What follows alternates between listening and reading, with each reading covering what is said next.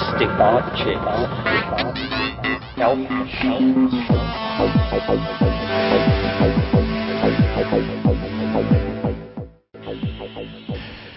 Greetings from Cyberdelic Space. This is Lorenzo, and I'm your host here in the Psychedelic Salon. So, how's it going for you today? Personally, I've had a hard time getting going this week. If you've been following these podcasts for the last couple of months, you'll probably remember that sometime in June I started whining about how much work it was taking to get ready for Burning Man. And then, after I got back, I complained that I was out of energy and had to recover from Burning Man. Well, now it's October, and I seem to have run out of excuses. So it looks like my lack of get up and go is primarily due to the aging process, coupled with my own inherent lethargy, which can make things difficult to get up the energy once in a while. But then I check my email and find it full of comments, suggestions, and thank yous from so many of our fellow saloners that my energy level shoots back up to the max. And, well, here we go again, getting ready to listen to the end of the Hazelwood House trialogue. And, again, today's program will be a bit longer than the 1 hour I like to keep them to. And so I want to be sure to get my thank yous in before you get lost in the thicket of thoughts that our merry trialoguers create. And in addition to Ralph, Rupert, Terence, Bruce, and Chateau Hayuk, whose music you hear in the background right now, I also want to thank 3 people whose financial donations to the salon have been significant. So thank you very much, Elliot K., Jim, and my fellow grandfather, Robert O. And how's your little granddaughter doing, Robert? I'm sure she's bringing you as much joy as my grandchildren are bringing me. They really make my life worthwhile, and I'll bet it's the same with you. Anyway, thank you all for your support of these podcasts. I couldn't do it without all of your help, love, and support, and it's deeply appreciated.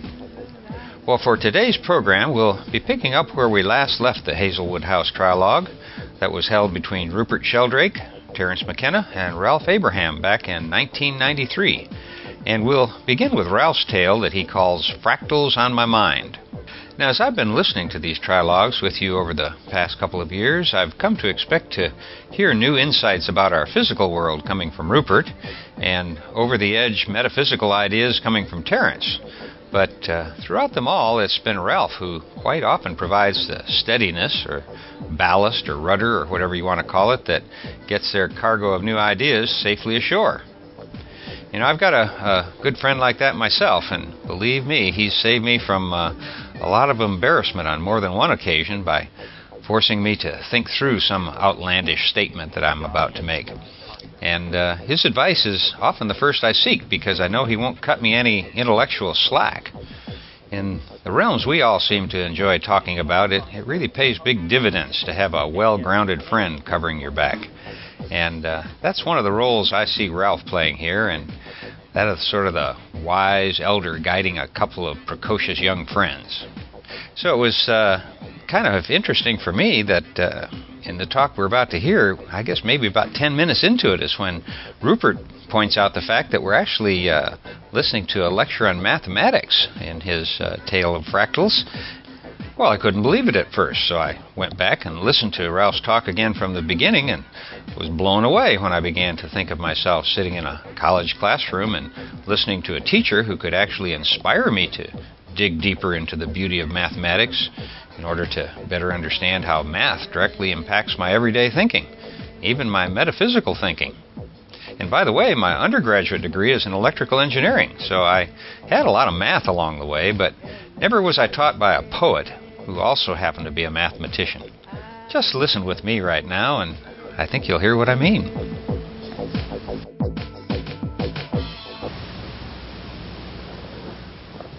Fractals on My Mind. An epic in 4 parts. Part 1, the sandy beach. The 3 boys put on their wellies. They ran down the field.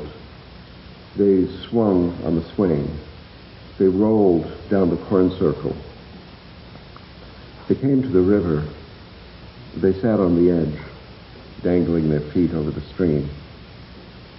"Look," said Ruth, "a sandy beach." Sure enough, they saw there was a little tiny beach of sand. Terence said, "The land reaches down into the water." And Rupert said, "No, the water reaches up into the land." Ralph said, "It's both water and sand. It's the sandy beach. It's a fractal object." They stood then. They walked in the stream. "Look," said Terence.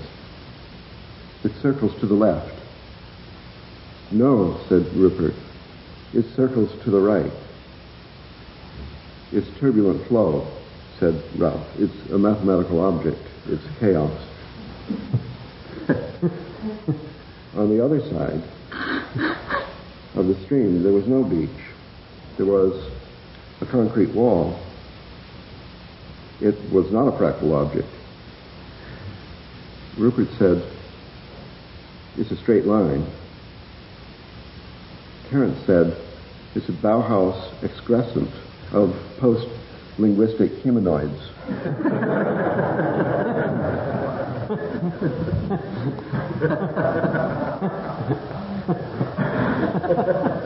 Thinking of peanut butter sandwiches then, they walked back up the slope.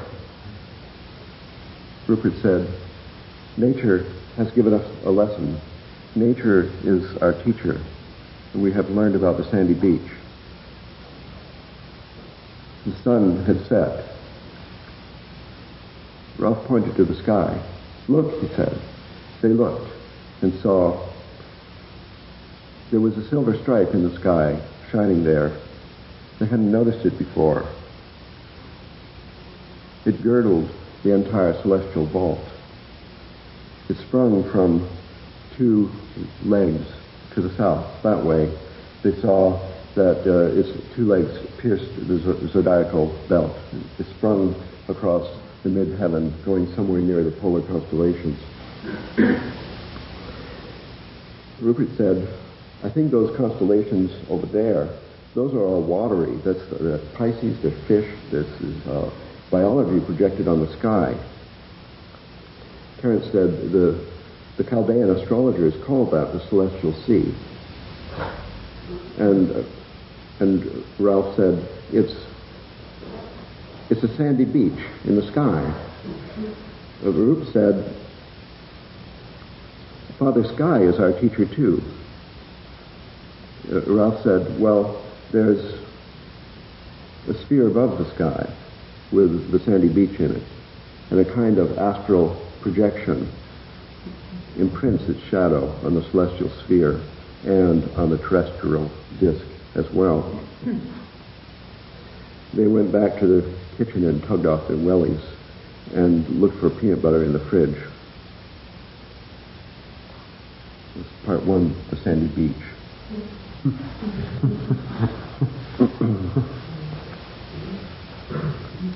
Part two is called Two Roads Diverged in a Yellow Wood.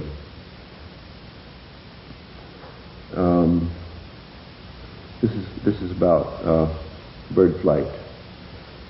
So we have to recall that pigeons live in a loft, and the loft radiates a field throughout the atmosphere of the planet Earth, all the way around. And this is a field of intuitive flying instruction. Wherever a pigeon might be released, it can consult its intuition in its heart and see a snapshot of itself a moment later in a certain direction. And by following itself, it gets the instruction to fly in a certain direction, which, even though it's not a straight line, will eventually lead back to the loft, which is the attractor of the dynamical system or intuitive field of directions. And we'll assume this for the sake of discussion. This is the morphogenetic field of the loft. And now we have to put ourselves in the position of someone reading Rupert's book soon when it's published and trying to do the experiment with the movable loft. So first we dispose of monotheism, leave that behind. Now we have two lofts. The two lofts each radiate a morphogenetic field instructions wherever the pigeon might be. That's the fixed loft at home and the movable one just taken off the truck or out of the boat or whatever it is. The pigeon has spent time in each loft and been trained and feels the impulse of the morphogenetic field of each in a combination averaged by mathematical functions built into the heart of the bird. The result is that after flying, the bird will arrive either at the fixed loft or at the movable loft, depending on where it starts. This is sort of a mathematical fact, but I hope that experimentalists will try this out. That would mean training a whole bunch of pigeons in the same fixed loft, in the same movable loft, and then releasing not all of them, but a certain proportion of them from different locations, sort of neighboring in a region, and later on marking the starting points in that region with the color red for all the starting points of birds that flew to the fixed loft, and green for all the birds that ended up in the movable loft. Then we end up with this region is painted part red and part green. So these colored regions in dynamical systems theory are called basins.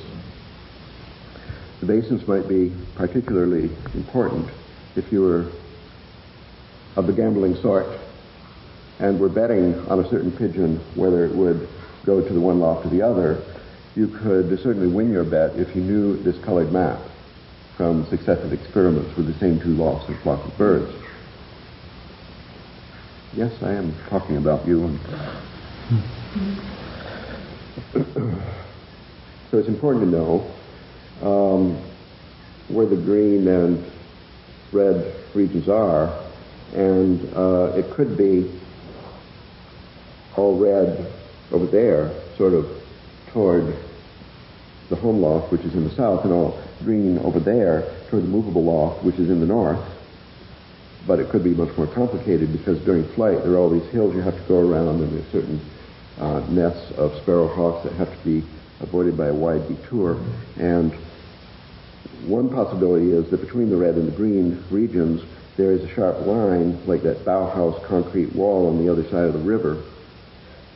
And another possibility is that the red and green have been stirred and mixed, like the colors on this carpet, into a pattern with the boundary as a fractal object, as a sandy beach. A sandy beach in the morphogenetic field, so that the separation between the red and green, which might mean life and death, might be the red eschaton and the green eschaton,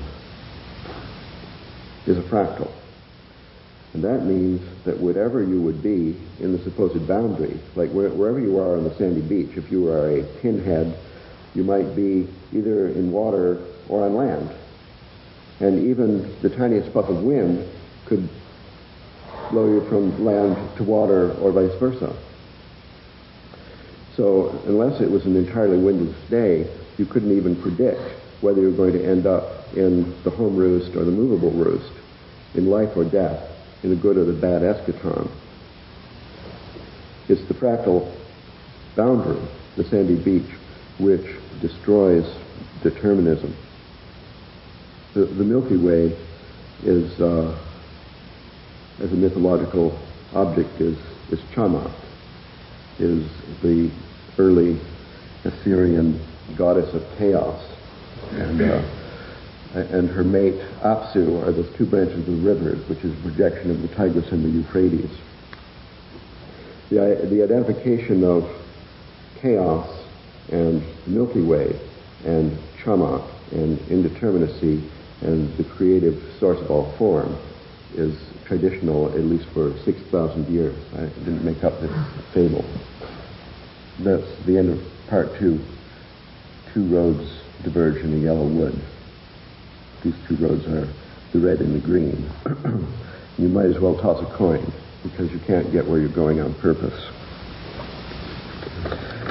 That's down at the river, and that's the homing pigeons. We're pigeons, and the eschaton is our home, Terence would say. And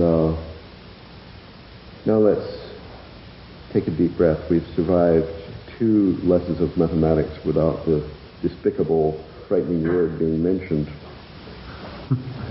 And now I want to apply the concepts in the context of a single individual mind. So we have in mind different parts which are somehow dynamical objects where there's a cycling about, a roving over that repeats a pattern or follows a track for a long time until we get out of that track into another one. This could be an entire paradigm, whatever that is. Let's say a paradigm is a bunch of basins, like instead of the red and the green, we could have 100 different colors, all of them kind of mixed up fractally, like this rug. And each of these colored regions might be a group of basins, but between the basins are thicker boundaries that make it more difficult to go through, or reflect you from the boundary, so that it takes a bigger perturbation in the world of thought in order to change it. We could call them paradigms, or personalities, or cubby holes in the mind. For example, when language came over us, I don't mean 25,000 years ago. Well, this process started 25,000 years ago, but in the history of a single individual, then at the age of 1 or 2 or 3 or something, when speech is beginning, what was going on before that? Presumably that was what everyone was doing before speech came all together, if there ever was such a time, and that childhood paradigm is not vaporized and replaced when the linguistic phase arrives. Instead, it's like covered over and covered. It just makes another one of these bases. So that's an example of, we could call it multiple personality. And these regions in the mind normally should be, the boundaries should be fractal. That is to say, more like the sandy beach than like the Bauhaus concrete wall. In the case that some training influence creates, instead of the natural sandy beach, a concrete wall, then it becomes very difficult to get from one to another. When there would be fractal beaches everywhere, then the slightest perturbation, a strange idea coming on the radio, would bop you just that fraction of an inch to get from the water to the sand, from the one paradigm to another. In a normal day in the life, with a lot of perturbations, one would rapidly be visiting then all of the different regions or multiple personalities making up the self. So noise in the environment is sufficient to integrate the personality. But if there are iron curtains here and there, then it takes a very big perturbation to get out of one paradigm into another, and then you would see an individual manifesting the multiple personality syndrome. So since this difficulty, at least in this model, which is inspired by Kurt Levine, the founder of social psychology, he had a kind of mathematical model for a mind, individual or social, at the basis of his invention of social psychology. In this model, the healthier state has these sandy beaches, and the basins, the colors are all mixed up. The pathological state has too much order, like after toilet training or something, with these concrete walls, iron curtains. So these iron curtains, I call them dyschaos. So replacing the order disorder binary with the dis-chaos and chaos binary, because we need more sandy beaches. So I wouldn't call this, as they do, the multiple personality disorder. I call it the multiple personality dis-chaos. So that's a sandy beach model of a mind, which, if we were into clinical psychology, we could try inventing a therapeutic strategy to increase chaos. For example, visiting a river, listening to the sound, walking in nature, as opposed to listening to the radio and watching the TV. Watching TV would be good if they somehow put birdsong on there, chanting. So, well, there are many applications of this that I won't go into now. I'll just mention a possible application we could come back to someday, just, to point to some possibilities for individual psychology before I go on to the fourth and final lap of this course. And this has to do with the question, why do people believe in UFOs? Or why do people want to believe in corn circles? Or this is quite independent of whether UFOs are real or imaginary. It hardly matters, and not to put down UFOs.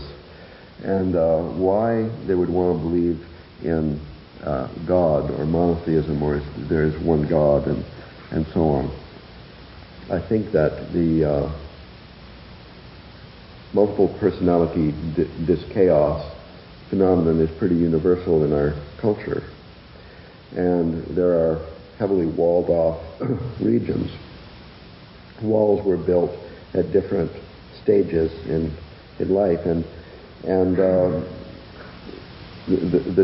the child part was sealed when there was an authoritarian, trustworthy emotional environment that had the illusion of absolute truth or something. So that part is sitting there yearning for some validation from the outside world. Something like that would, if you wanted to try experiments, or you could write a book recommending experiments in social psychology in which the tendency of people to believe in God, you could try to affect it by playing music. Music therapy for dyschaotic religious belief. And in case of success, then restore pantheism, which is maybe badly needed at this time. Instead of going on with applications to fractals in the individual mind, I like to just go on to the collective mind, to our social sphere, and in this fourth and final part, and then I'll end with a couple of questions for you guys based on this idea.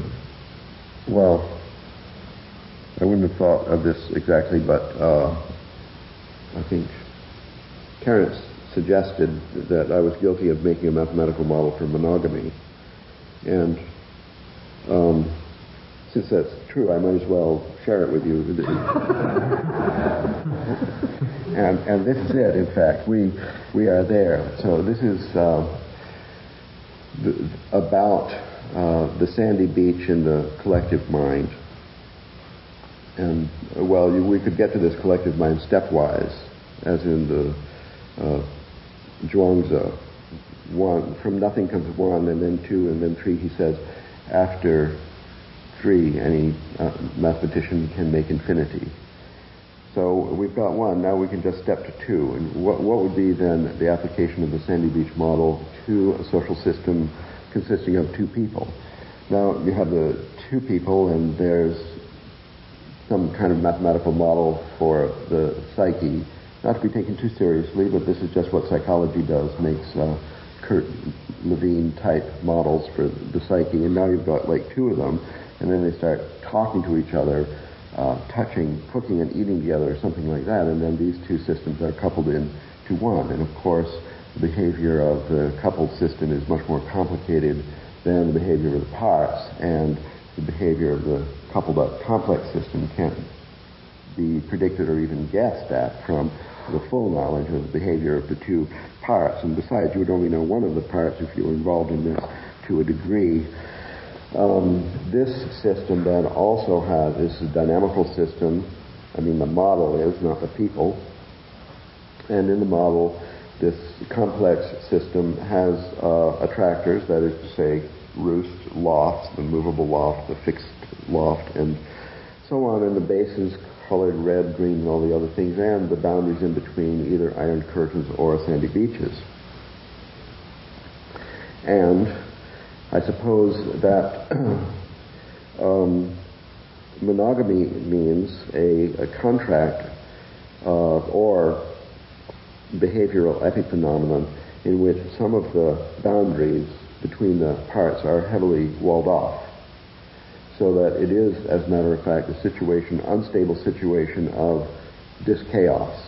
I'm not saying that order is always bad, but cosmos and chaos just have to be balanced.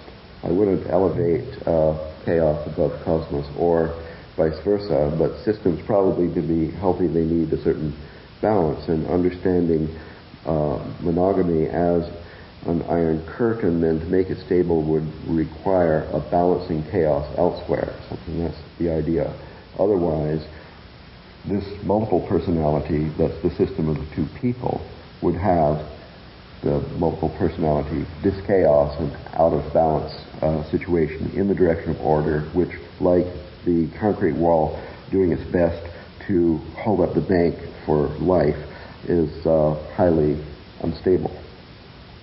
That's one application. Then I won't go into details, but considering two nations instead of two individuals, one also gets a model of this sort, in which the stability of the complex system would require adequate balance of chaos and order. So those are the four parts, and let me just end with these questions for Rupert and Hare. So, Rupert, this model suggests that you have to consider experiments with multiple lofts, and even with a single loft, have to consider experiments with multiple pigeons. And anyway, that's a consequence of your idea, your model of what is going on. And so I wonder what you think the results, maybe you already know of results of this that have been tried. It could, for the ancient Egyptian government, of course, mean the success or failure in the war with the Hyksos. And for Terence, I think, I just wonder, what would this do to your idea to consider multiple attractors at the end of time? 2, 3, or more eschatons. Nothing in what you said seemed to me prohibited this, other than a misplaced iron curtain of the monotheistic type that perhaps filtered the speech of the mushroom that came through your lips. I see. Well, there you have it. Can I just try and summarize, Ralph, what I think you said, because I'm not sure I've got it. Okay. One element seems to be that personalities and, of course, social relationships and international relations and the behavior of different groups of pigeons fall into different basins. And we can visualize that like being a landscape with different valleys in it. And so if something's in a particular region, the ball will roll down in a particular valley. If it's another region, it will roll into another one. And each of these basins represents a different kind of sub-personality. Within a marriage or a relationship, then each of the basins represents what we normally call a personality, each of which has sub-personalities within it. these are the different basins, and you seem to be pointing out that personalities are made up of different sub-personalities, a very fashionable view. Everybody is talking about sub-personalities. James Hillman says we need a polytheistic psychology where you have all the different gods and goddesses, not only representing the archetypes that we all go through, all these different ones. We're possessed by different gods or goddesses at different times, and we move from one to another, and we're not a single personality with different functions, but we're a kind of emulsion of all these different personalities. Then there's the multiple personality craze in America, where people are fascinated not just by serial killers, but by people with multiple personalities, and preferably both. Multiple personality serial killers. Anyway, there's a fascination with multiple personality. There's the Hillman thing, there's the computer model, Minsky and the MIT multiple module. Daniel Dennett, the materialist philosopher, has the multiple drafts theory of consciousness. So everywhere we find these multiple models, of which yours is one. And all of them seem to be saying that to get away from monotheism, which is reflected in psychology by the idea of a central ego, a dominating ego, we've got to get away from that too, to these more democratic models, where you have kind of grassroots democracy, all these different personalities. That seems to be one drift in what you're saying. And that's one discussion, is whether or not a polytheistic model is possible, or whether indeed there have been any. Because in India, which is frequently called polytheistic, you have many gods, but you have all through all Indian traditions the idea of some state beyond all this, Brahma or Atman. And in every system where you actually have polytheism, you have some sense of an undifferentiated unity as well. So that's one point to discuss. The second point you seem to be making is that the boundary between these different basins is not a straight line or a rigid wall, but rather a fractal boundary, namely one that has many ins and outs and curves and filigrees and patterns, and therefore moving with that kind of boundary, moving from one to the other is very easy, because you never quite know where you are, and you could cross the boundary without realizing it, whereas if there's a rigid wall, it's difficult to get from one to the other. Is this so far? Yes. Right. Well, I'm not sure which points to take up first. I think I'll leave pigeons aside for the time being. But I think the idea of the plurality of models, I mean, I'm sure you're right, Terence's model is monotheistic, in that he has a single eschaton. And this takes us immediately to the plurality, to the polytheism versus monotheism argument. My view of polytheism is that polytheism in all its actual functional forms, even in its Catholic form, Catholicism is in a sense a kind of polytheism. You have all the angels, you have all the saints, you go into a cathedral, there's all those side chapels and shrines. It's just like a Hindu temple. You go into a Hindu temple, there's the goddess of this, then there's the god of the planets, planet gods, and then there'll be this goddess and this local god, and then there's Ganesh, and then there's various other gods, Hanuman, and that there'll be a central shrine, say of Shiva or of Vishnu, which would represent the central unifying principle. So most forms of polytheism are not radical polytheism. They're a plurality with some, however vaguely defined, overarching unity behind them. So the first point is, are you denying an overarching unity? No. A radical polytheism? I think my main message is what you described as the second point. It has to do with the rigidity of boundaries in between. I think that everybody would agree that there's plurality in religion, in life, in the mind, in the stream, in the sky, and so on. And I think it's more important, the rigidity of the boundaries in between. Do you worship in the Shiva temple and then you go to Ram? Is that okay? Or do you have to be faithful to one and never admit the existence of others and so on? It's more the denial of what obviously to children seems to exist that brings about a disintegration of the personality? Through excessively rigid boundaries rather than fractal boundaries between things. Yes. It's easy to go from one to the other. Yes. They're porous to the point of, when you're in the stream, it's much more watery than when you're on land, but the job of getting into the stream doesn't really have a shock of cold water in it because it's like a permeable membrane, I guess, between basins. And I think in this religious or mythological context, it's appropriate to think of Shiva and concepts of that sort as attractors.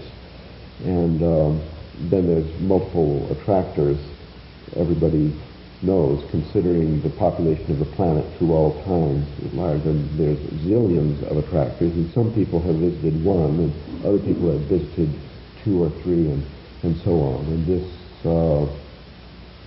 openness, I guess I would say, to all attractors is some kind of prerequisite for stability, for the longevity of a culture or the health of an individual. And this idea is based on the cosmology, in which the stream has the same morphology as the heavens, which have the same morphology as some abstract mathematical object. Therefore, under the ambiance of this idea, our experience of nature is that these rigid walls are very unstable. But they're not that unstable. If you look at nature, if you look at a plant, for example, there's membranes around its leaves, and although they have invagination, stomata, and the air can go in, the surface is our skin, has pores in it, and is not absolutely smooth. But nevertheless, these are clear functional boundaries. And everywhere you look in biology, you find clear functional boundaries. There's a cell membrane around each cell, which may have within the lipid structure, the fatty structure, some kind of fractal nature. But it's not an infinitely permeable boundary. It's permeable to a point. Well, it has little holes in it with pumps, which are designed for particular things in the environment. So the permeability is, as it were, structured in a way that's rigidly connected with that species.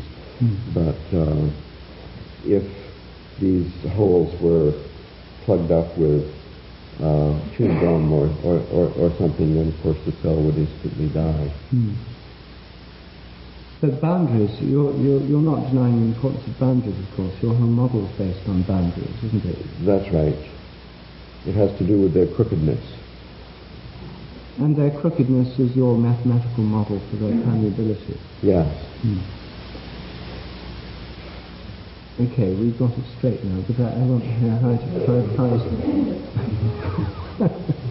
Yes, well, this seems... I think the hay fever medication must be cutting in. It seems extraordinarily arcane. Nature is fractal, and this is the new discovery, and it's a very powerful insight, but it doesn't wipe out some of the previous accomplishments. I'm thinking of all the work that was done to show that it's also hierarchical. So without tossing the baby out with the bathwater, it might be better to say it's fractal and hierarchical, so that in the case of your suggestion to me that the eschaton could be many, I think the eschaton is defined as one. And so the many that you're suggesting are sort of subsets of the approach. And then what I'm hearing is that because of the interdimensionality of the fractal, the boundary transition is, it's as Philo Judaeus said of the more perfect logos, you can never tell the moment when it crosses over from being heard to being seen. That's another one of these fractal boundaries that you're talking about. Well, if that were all there were to say about it, then no boundary would be defined or noticed. as such. So we're sort of back to Whitehead's notion of certain stubborn facts that are, I suppose, like raisins of resistance embedded in this fractal ocean of infinite permeability. I don't have any problem with this. But nevertheless, I think above all these cycles, boundaries, membrane, there is ultimately a frame that is all-inclusive and defined. As far as my, whether this is simply because I've imbibed some form of monotheism on the side, possibly. The form that I've probably fallen under the sway of is some kind of Neoplatonic pyramid of ever-ascending abstract hypostatizations that lead into the one. I mean, if what we mean by the eschaton is the absence of boundaries, then what we're saying is that the fractalization of reality occurs ultimately on such fine scales that from the point of view of the perceiver, the boundary has dissolved completely, or the boundary and the thing bound have become so homogenized that it no longer makes sense to speak of boundary and medium. You can only speak of this, I picture it as a kind of extremely marbleized liquid or surface where every domain can be found to be lying next to a mutually exclusive other domain, and they're sort of like the kinds of diagrams that you get when you carry out four-color mapping problems to fourth and fifth stages of resolution. Then you have these extraordinarily complicated structures where every point lies next to the boundary that separates it from points that have been somehow defined as other. I'm not sure that we have any disagreement here. We do. We do.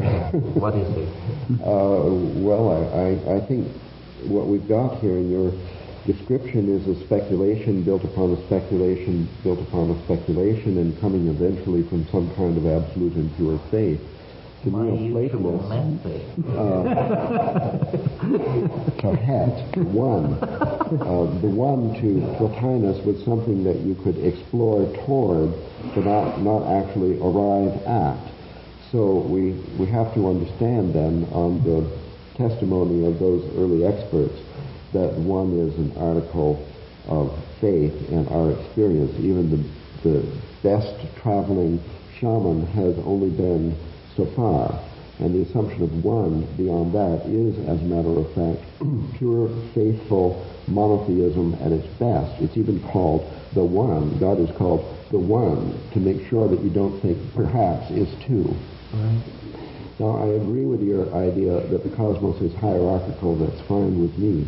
And even I don't care if it has a finite number of layers or an infinite number. But however far you would go, that the wildest shaman has traveled has seen only another image, maybe more complex, of what we see in ordinary reality and nature. And that is, there are multiple basins, there are fractal boundaries, there are many possibilities, there are different regions, there's complexity, where harmony is hierarchically organized. We have never got to the top. Therefore, to say it's one or it's two or it's three could only be an article of faith. It cannot be any kind of extrapolation from observation, normal or arcane observation. We're talking about pure faith here.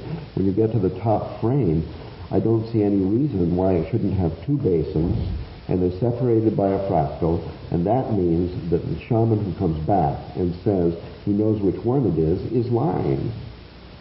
Well, my understanding of fractals is that they are a kind of homogenization of levels not present, domains distant, and that in fact the idea is if you have a sufficient sample of the fractal, not very large, you can in fact extrapolate the contours of the entire system, so that it isn't necessary to send a shaman or a mathematician for a total overview. The sample can be, isn't this what the cosmological principle is? That based on local measurement and local physics, it is allowed to extrapolate. There's another monotheistic religion, which is yours in reverse, which says instead of an eschaton, it's got a birth at the beginning. Without an article of faith, you can't get a cosmological principle. We don't have any evidence from the boundaries of space. Well, isn't the idea that fractals are a kind of holographic plan? That the pattern recurs on many, many levels, but it's always the same pattern. So if you have 10 levels and you know the pattern on 2 through 7, you know the pattern on 1, 8, 9, and 10. No, few fractals in nature have that property, which is a special property of special fractals, which are self-similar fractals, which are, as it were, like integers within the field of all real numbers. They are exceptional, self-similar fractals, mostly. It just means you have the two basins, red and green, and their boundary is kind of stirred up so that it has the following property. Wherever you are in it, you're within 1 millimeter of each side, or even 1/10 of a millimeter of each side. Like in a mapping. Like in a Cantor-set. Well, I guess I somehow have limited my model building to the use of self-similar Just like fractals. Pythagoras. Is this so terrible? I'm not sure if we allowed you self-similarity in the eschaton, if that would still establish for everyone's satisfaction there's only one. Well, in my model of the eschaton, it is, at the mathematical level, it is self-similar. Well, there's this, let me tell you about the water principle. If you had 3 basins fractally entwined, then not only wherever you are in the sandy beach, you're within 1 millimeter of the red and green, but the yellow one is there also. That means if you travel as a shaman and then you see this pattern at the end of time, if there would be any jitter in your travel, any blur in your vision, anything slightly human remaining in your travel, then you would see it as one, even though it isn't. You just like mistakenly see it as a blur of the 3 colors into a kind of a gray eschaton. Well, in some circles, this is known as the mystery of the Holy Trinity.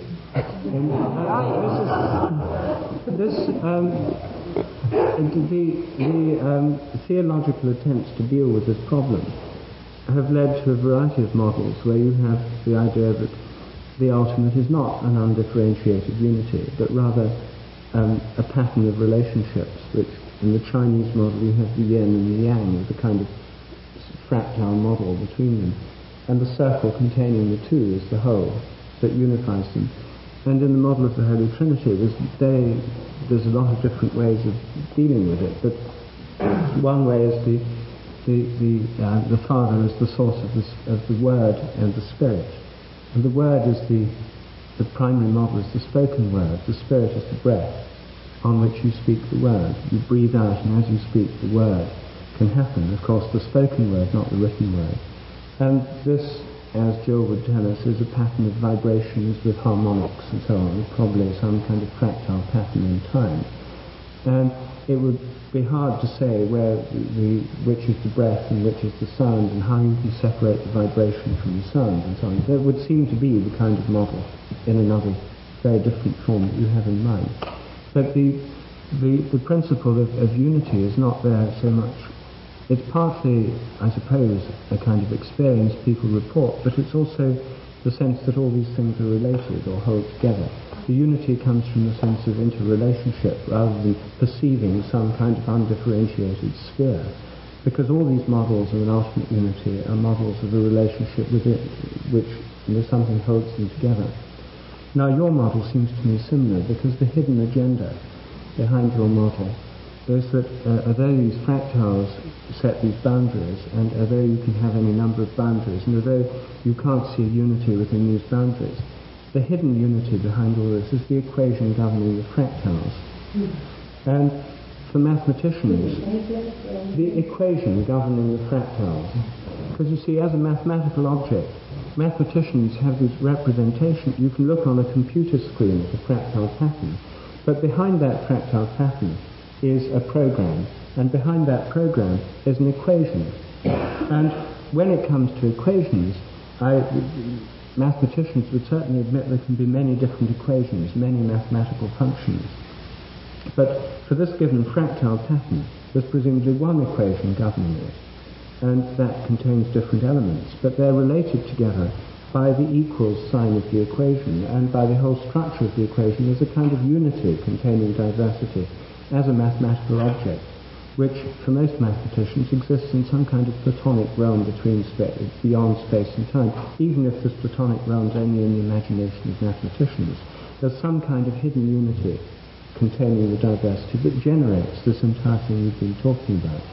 So I would say the unity is implicit in any mathematical model, in the hidden mathematical object behind the manifested pattern. Well, that's true, but it still makes a difference if you fly to the home roost where your mate is, or you fly to the mobile loft where there's just this army captain waiting to give you your food. I think that my point is not so much about the multiplicity or unity. I agree that everything is unified in one thing, at least the better if it is. The point is more about the boundaries, that if you have the dynamical system with the different basins, and they have fractal boundaries with the water property, then as a matter of fact, no matter how you perceive it, no matter what experiment you do, you will perceive unity. When you don't perceive unity is in the pathological case when you have the iron curtains. If you have iron curtains, then unity essentially has been defeated by a disease of dischaos. And therefore, when we see this in nature, in history, in social systems, and in ourselves, we have to beware about these iron curtains, because they create, as it were, a unnecessarily multiple situation, which is the multiple personality syndrome, which is a real problem for some people, and is a problem to some extent for all people.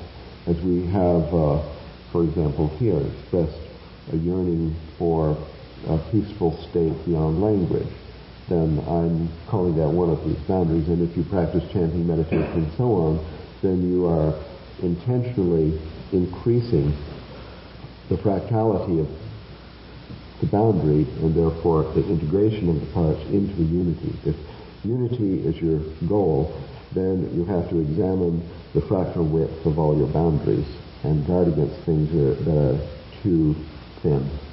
So how do you fractalize your boundaries? Can you give a personal example? Well, in the emerging science of neural nets, this is called annealing. Well, one thing you can do is take a psychedelic. Another thing you can do is go to a different culture, which is really, really different, and stay there for 7 years on a farm or something. And just live with your life. Well, if you have a mate of any gender, then you're certainly in a more chaotic situation than. But these two-person units do definitely have diseases. We know that, and a few of them survive. And I'm making a suggestion here as to what's the trouble, which might not be validated by further study, but to the degree that it would suggest a strategy, a kind of a therapeutic technique. And people are trying out, by the way, this idea for therapy in relationships. Can you give an example of how it would work in the therapy in a relationship, the fractalization of boundaries? Not in the model, but I mean in a kind of therapeutic, personal Well, people, first of all, there's a diagnostic phase in which the therapist is trained in chaos theory instead of Freudian theory.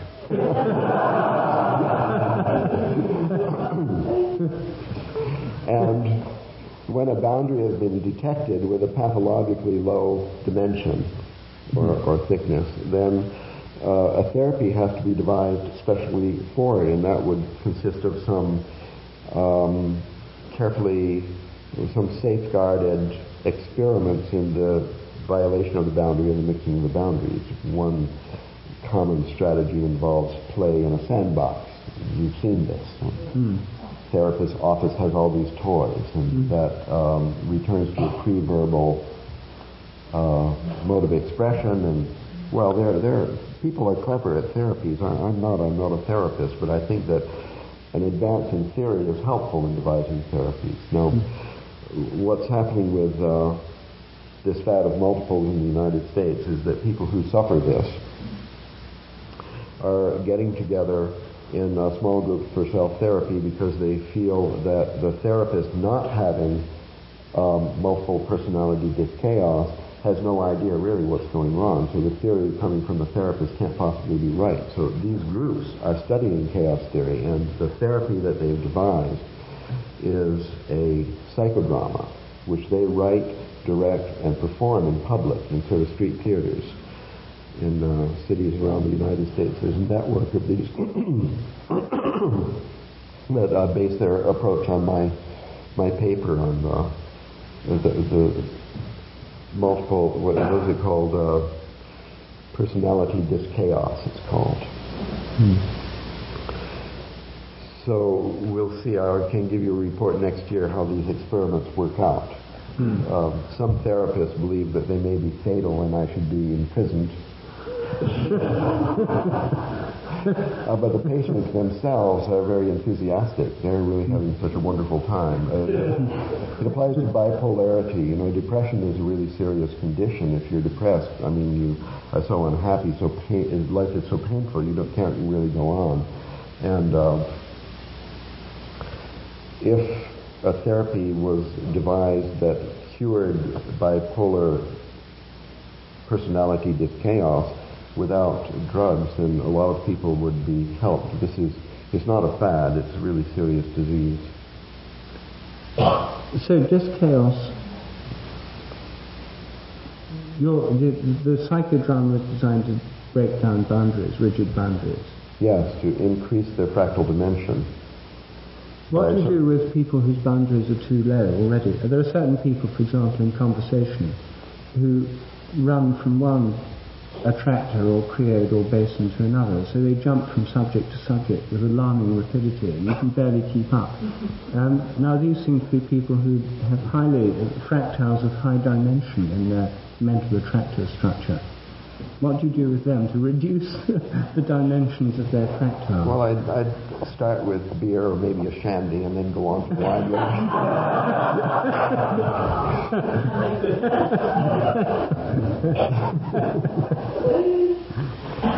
So, Ralph, given what you've said about the goals of this therapy, wouldn't it just be simpler to give these people psychedelics? Well, personally, I've had good results with psychedelics. I'm not sure everyone would. And maybe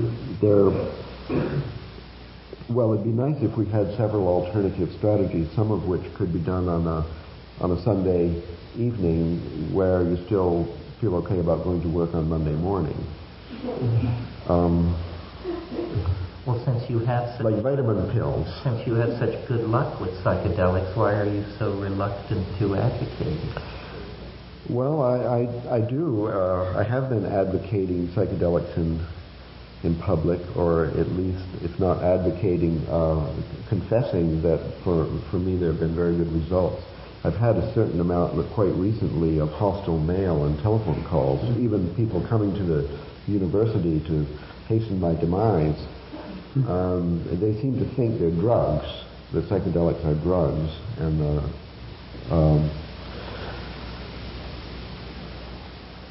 there's also the aspect of legality where many people are in jail with 20, 30, and 40-year jail sentences. So I think that the atmosphere of paranoia in the world today might even make them much less effective as medicine for dyschaos and psychodrama and therapy. So because of the paranoia, the legal status. But if that barrier were removed, it sounds like you're advocating something fairly close to what Salvador Roquette and that school settled into. Is that true? I don't know Salvador Roquette. Well, he was a psychotherapist who worked in Mexico for many years and gives people psychedelics, but he also then assaults them with Auschwitz footage and all of the very highly charged emotional material, the idea being to just reduce them to some absolutely basic jelly of dissolved boundaries and psychic... Sounds disgusting. To me, I agree. I'm trying to find out how what you're advocating is different. Oh, it takes only very subtle medicine to decrease rigid walls. Even the very idea of it may be enough, as a matter of fact. Well, that's anyway the therapy idea. Once your consciousness is adjusted so that your sensitivity to your own process actually observes these things and considers them undesirable, then automatically they begin to disappear under the self-creative action of one's own psyche. After all, nature is there too, and mathematical necessity reveals itself in the Milky Way, in the sandy beach, and in the human psyche as well. There is a tendency toward health. I think that these diseases of the rigid barriers, like other diseases, consist primarily of the rejection of the cure, and the cure can be found within. Unlike hay fever and a lot of things, this can actually be treated within. One has to get the idea. Thus, when people suffer this, which is essentially universal, it is an inheritance from a culture which has the disease itself. So the cure consists of identifying the difficulty as essentially a cultural pattern and then disowning it by becoming more of an expatriate of your own culture. That's why visiting another culture and living there even for 3 months is sometimes enough to liberate people from a rigid pattern. So the diagnosis comes very close to the 19th century diagnosis for most difficulties is a few months at the seashore, in Italy preferably. In other words, in both cases, you want to establish this extra environmental attitude through distance from cultural values, either achieved through journeys with drugs, yes, or journeys to foreign and exotic lands. A walk in the woods lands is perhaps all it takes. So it's a search for perspective achieved by distancing. It's a kind of a mathematical perspective. Yeah, well, is there another kind? It's only appropriate because our culture has suffered this particular disease over a mere span of 6,000 years. That's all we have to recover from. The particular disease being boundary anxiety? Patriarchal, monotheistic, hierarchical, well, constipated, linear, toilet trained, etc. etc. Yes, but is there any culture that has managed to avoid this chaos? Well, I think so, but I don't have exact experience of Aboriginal cultures. The one we live in has by now covered the entire globe, and the exceptions are near to extinction. But there are some. Anthropologists used to go and study wild tribes before they were contacted by the external civilization now dominating the entire sphere, which arrived unfortunately to them in the form of this anthropologist, which was the kiss of death for that culture. And so what you're suggesting, Ralph, is that archaic lifestyles were more boundaries, which is a theme near and dear to me. I mean, Yes. certainly in living Amazon cultures, one of the hardest things to put up with when you're there is the fact that there are no boundaries. You know, that everybody lives in a wall-less grand house. Defecation, sexuality, death, domestic hassling, disciplining of children, everything goes on in the presence of everyone else, and no one from age 6 to 90 feels any constraint whatsoever about making comments, suggestions, and offering free advice. It's a hard thing to embrace, even with the knowledge that it's going to be good for you.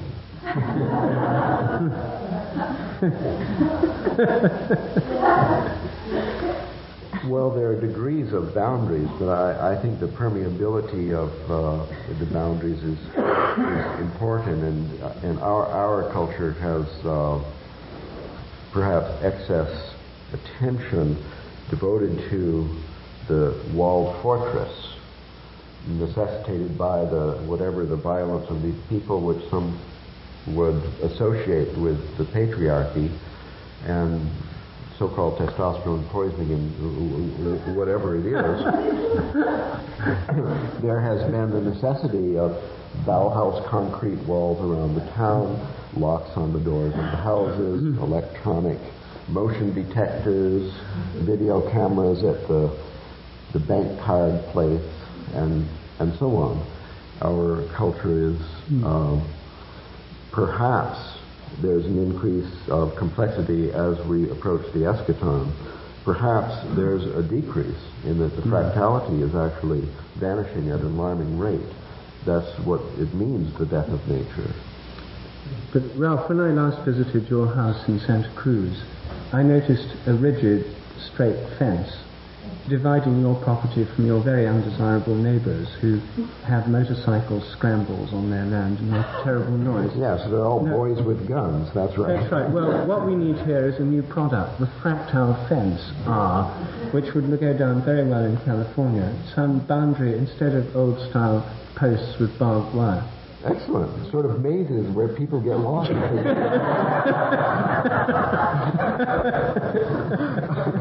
I think we should patent this and get on with it. We'll subvert the world.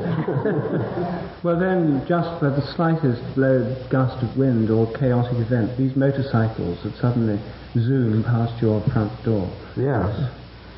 We'd have these gateways like cell membrane paths that nice people could go right through.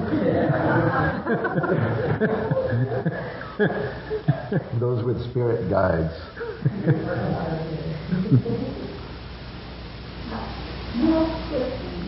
Haven't we reached the point, right? I think we could. Yes. Is it okay? Yes. Let's have some questions. Mm-hmm. Yes. Let's.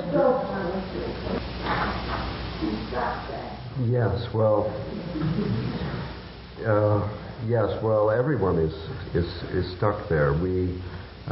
It's Janus. We have our individuality perceived according to our own paradigm, which is a paradigm of individuality, and then there is our participation in a group, another group, and the larger group, and so on, which is the study of cultural anthropology or sociology.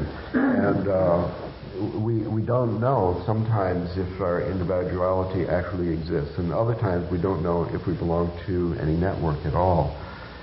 So we could perhaps think of these as two faces, as it were. That means that each one is itself a paradigm. That means that these different paradigms exist simultaneously within us. The individual paradigm, where my neighbors say, I can do anything I want on my own property, and including smoking tobacco. Well, the other one says, I exist for the group, or the group is punishing me now, or I better get up and cook for the group, and so on, and a lot of other ones. And the important thing is that if you adopt this view of the self or individual as a structure, which, like all of these levels, are part of the structure, and that's the self, at least from the point of view of a single point in it, if you're looking from a single point, which is probably a different point for each of those personalities, then this whole structure, well, that's it. That's the self, and it's also the group, seen from different points. If you insist on logical consistency, compatibility, harmony between all these different individuals, then you're in trouble, because then you're trying to impose a structure on it, say logical consistency, which is impossible, and which, if you're obsessed with it, if you're insistent upon it, can only result in the rejection of the consciousness of those certain personalities, which then vanish under the carpet, where they move around sort of controlling the show without any supervision. So this is, I think, a really important aspect of the peculiarity of our culture, that back in those Neoplatonic times, we had Plato and Aristotle. They argued. They had completely different like one is north-south, the other is east-west or something. Together, they give a good map. The transmission of the Greek miracle over time through early Christianity and early Islam gave, by means of some historical accident, a phenomenal imbalance, accentuation to the Aristotelian. That is, the perspective of formal logic. That is, the insistence upon absolute truth. That is the perversity of modern science. That's the Aristotelian, unfortunately, without the balance of the Platonic. When this Aristotelian imbalance aspect of our culture comes into our own psyche, we then may ask for, with our different parts, some logical compatibility, and that's a very unhealthy state. So we can accept the individual and the social without conflict, even though they're conflicting, just because they are, and their partnership too is. So you understand what you're Yeah, it sounds great. Never occurred. I mean, Terence was suggesting everybody take 5 grams of dried mushrooms. Maybe one of these little balls under the tongue would do. So I might take this opportunity to just speak in defense about the image of mathematics that you projected, and I think that this could be helpful to everyone, because I don't know how many people have come to me and said, I hope it won't be too mathematical. Mathematics is not a science. It's sort of the opposite of a science. Science is science. We know what that is, or we don't know. There's a lot of different images, but somehow it has to do with an absolute truth observed about nature by doing it a certain way with a discipline which is miraculously good in terms of getting rid of a lot of foggy stuff and giving all people on the planet a consensus about what's going on. Not speaking down science, but the science is not mathematical, and mathematics is not science. Science is discovered about the world through the activity of people. Mathematics is an inborn ability that everybody has, like breathing, pumping the blood, we don't know how it works, and so on. It is not an equation behind the picture you see in the book. The picture that you see in the book, which you recognize and it immediately means something to you in terms of what you're doing, that's the mathematics. Mathematics is an abstract vocabulary of space-time patterns. That's all. If somebody figured out some cute way to stuff into an equation or a computer diskette or something, they're fine. But computer graphics has made visible mathematics, like slide projector put into Terence's head would project the shadow of the eschaton onto the wall. That's it.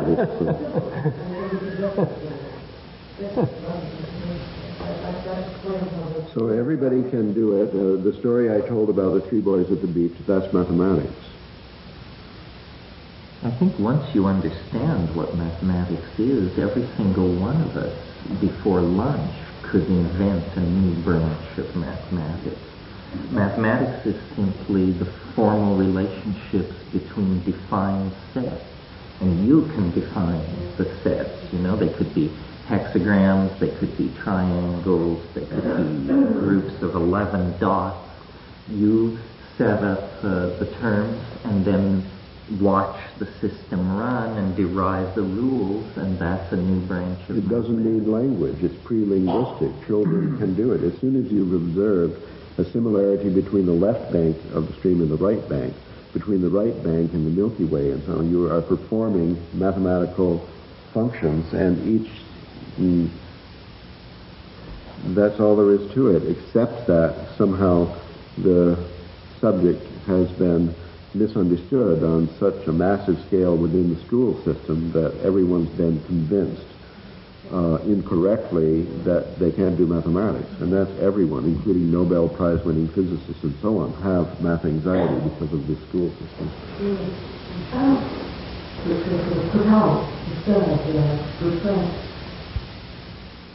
Then there is no chaos and there is no order. Chaos is a kind of order, and order is a kind of chaos. So I know this sounds like double talk, but the whole idea is just to somehow disabuse yourself of the habit of overemphasizing something by perceiving the value in the other. You know, Jung psychoanalyzed God. This was bold. I think it was the last book before he died. Answer to Job. He psychoanalyzed God. He psychoanalyzed Yahweh, and he found a fractal mixture of two basins, good and evil, that can't exist without.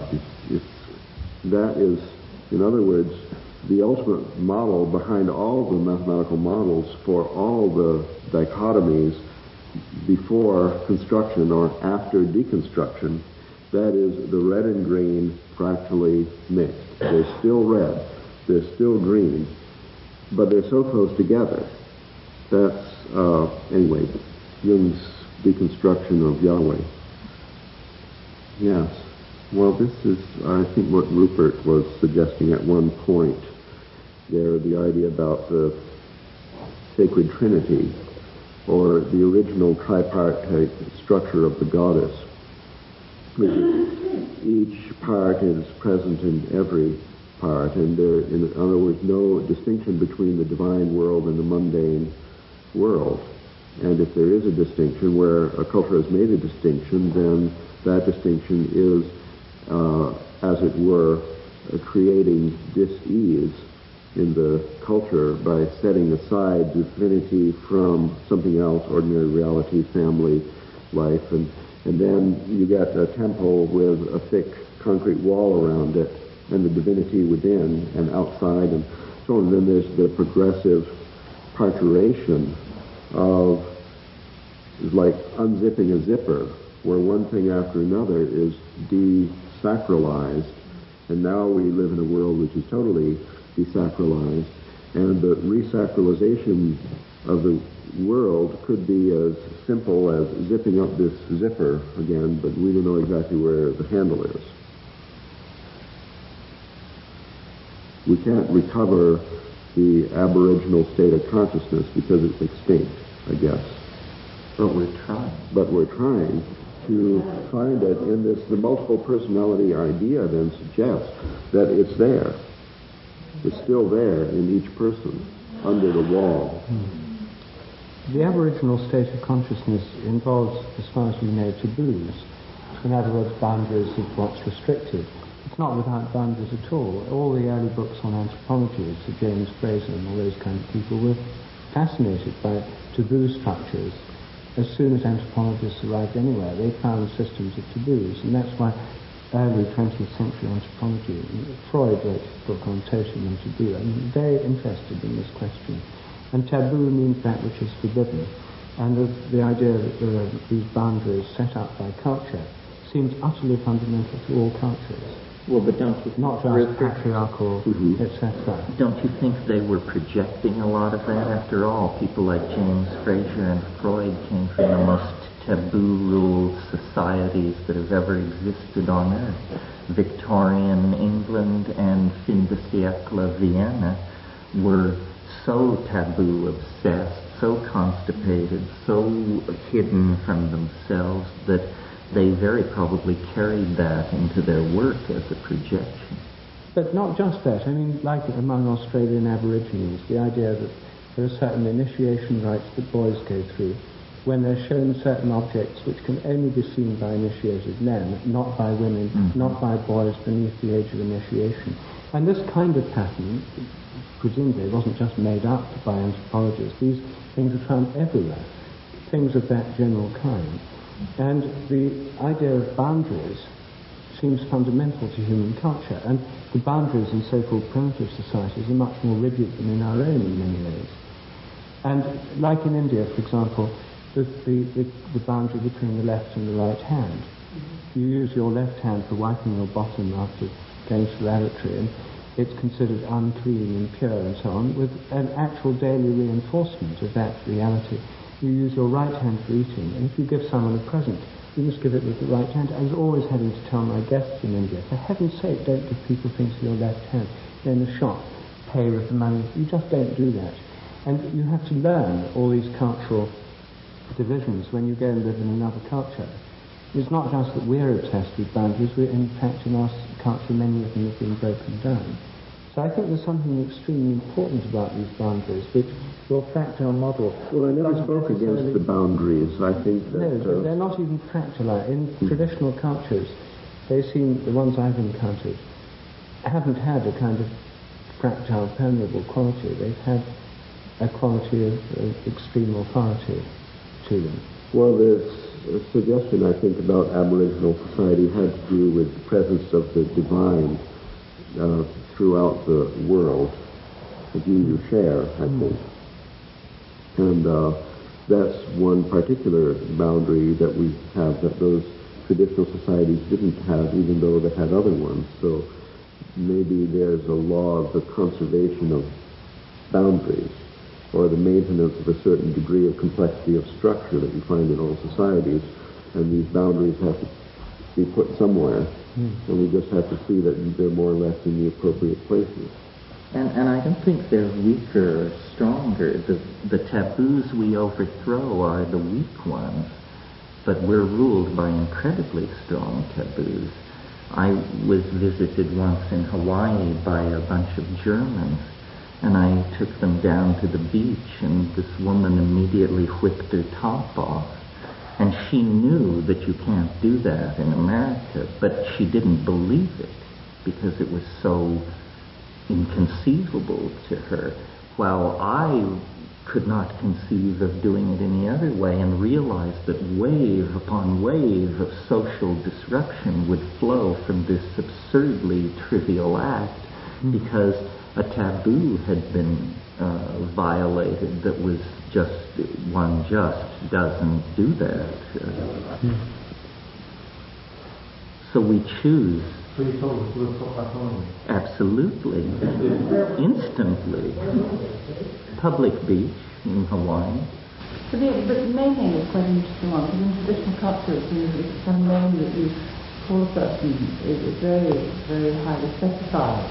And like, in traditional Japan, there are whole hierarchies of names, from extremely formal ones, and you gradually got down to less and less boundary. And in England, doing often you call your husband so-and-so, and in India you do that. But nowadays, even that's got, you just call it by the Christian name, or even the pet name, the nickname. So in those terms, the boundaries have got more and more flimsy between people. Well, the boundaries move, that's right. But wherever they are sitting at any given moment, they are incredibly rigidly maintained against all reason. I mean, I remember when I lived in Benares, my houseboat was anchored near the bathing ghat, and you could watch 1,000 women wading into the Ganges, in soaking wet like rats in their saris. You could watch 1,000 women bathing and never see a nipple or so much as a thigh, and it seemed perfectly reasonable to them to walk into the river fully clothed in order to preserve a sense of modesty. It did not seem to them silly, irrational, or preposterous. And yet, wasn't it? And isn't it absurd for American women to keep their tops on at the beach? Yes, but it goes without saying. It's beyond question.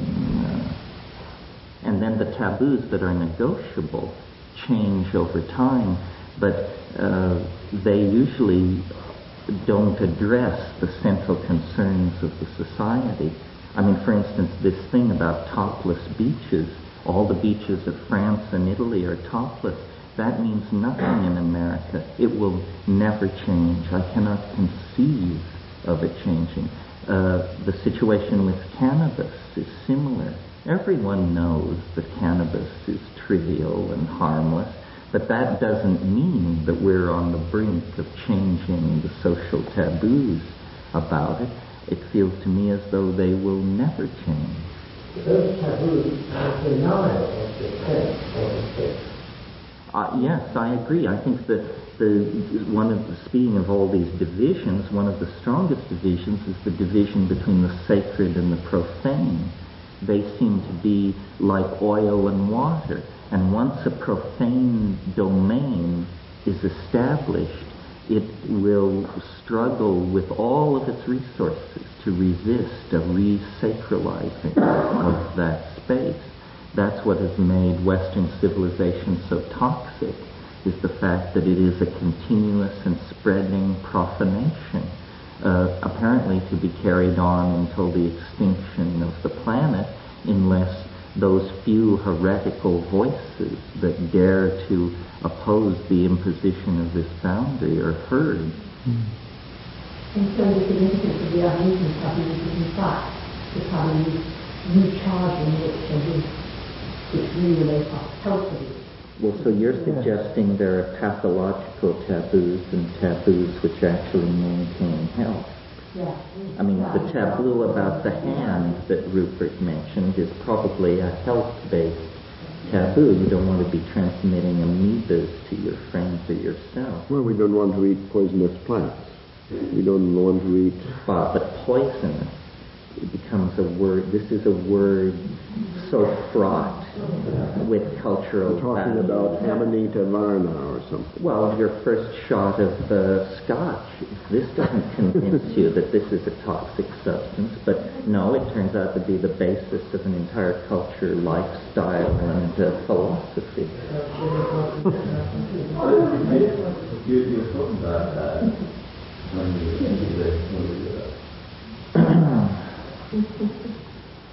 My rule when taking a shower in the Ganges, I would let my little bucket off the front of my houseboat, was it's pure if there's no turd larger than a thumb in it. So this is how India deals with the sacred river Ganges. This is where the bodies are being dumped. This is where the garbage is going. They don't seem to perceive any contradiction there. So why they should be so hoity-toity about taking a shower, it doesn't make any sense. They're not honoring the river by keeping themselves... They do honor the river, but these particular acts that we're discussing, I don't think are viewed as honoring the river. I don't know what the history of Indian prudence is. I suspected what I was seeing was Victorian ethos run mad. Those established and the Ganges can take it. I mean, it can always hold that program. Thank you. That's exactly what I meant at the beginning, where Jung psychoanalyzed God and found a fractal mixture of good and evil, and then, of course, we see it everywhere in nature. And the Ganges is not dirty water. It's actually a fractal mixture of excrement and clean water. And nature is fractal, and poisonous plants are growing intermixed with the food. So that's just the way of it, this planet. And when our societies are more like nature, maybe they have more longevity or maybe not. And maybe the mathematical model helps to look at it, or maybe not. But in any case, we succeeded to draw back from the eschaton and the homing pigeons and somehow arrive in the society that we live in. So the boundary is a rigidification of habit. Yes, the boundary is a kind of a materialization of habit, I guess. And nature itself seems to have evolved. The structure came out of chaos in a process of creation in which order emerged and structure is made and matter materializes around habits and so on. In our personal life, in our family, in our school and institutions and so on, we have a lot of freedom, it seems, to behave this way or that, and within some realm we have choices, and that's why I think it's good to have a mathematical view of all this, because it does give you a way to extrapolate from nature, to make analogies between nature and the structures we're living in, and that's kind of diagnostic in itself. Maybe we should stop here. What do you think? Sure. Yes. Feels like we've hit the noon boundary.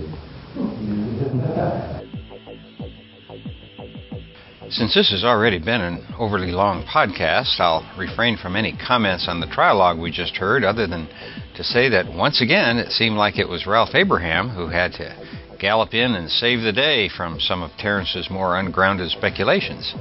But what great fun to listen to the three of these guys bounce such entertaining ideas off one another. And there still are a few more of these trialogue tapes to go.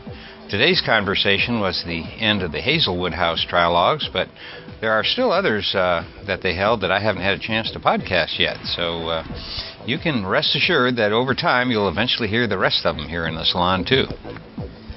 Now, before I make a final comment, I want to mention, like I do every week, that this and all of the podcasts from the Psychedelic Salon are protected under the Creative Commons Attribution Non-Commercial Share-alike 2.5 license, which basically means you can use parts or all of this program if you want.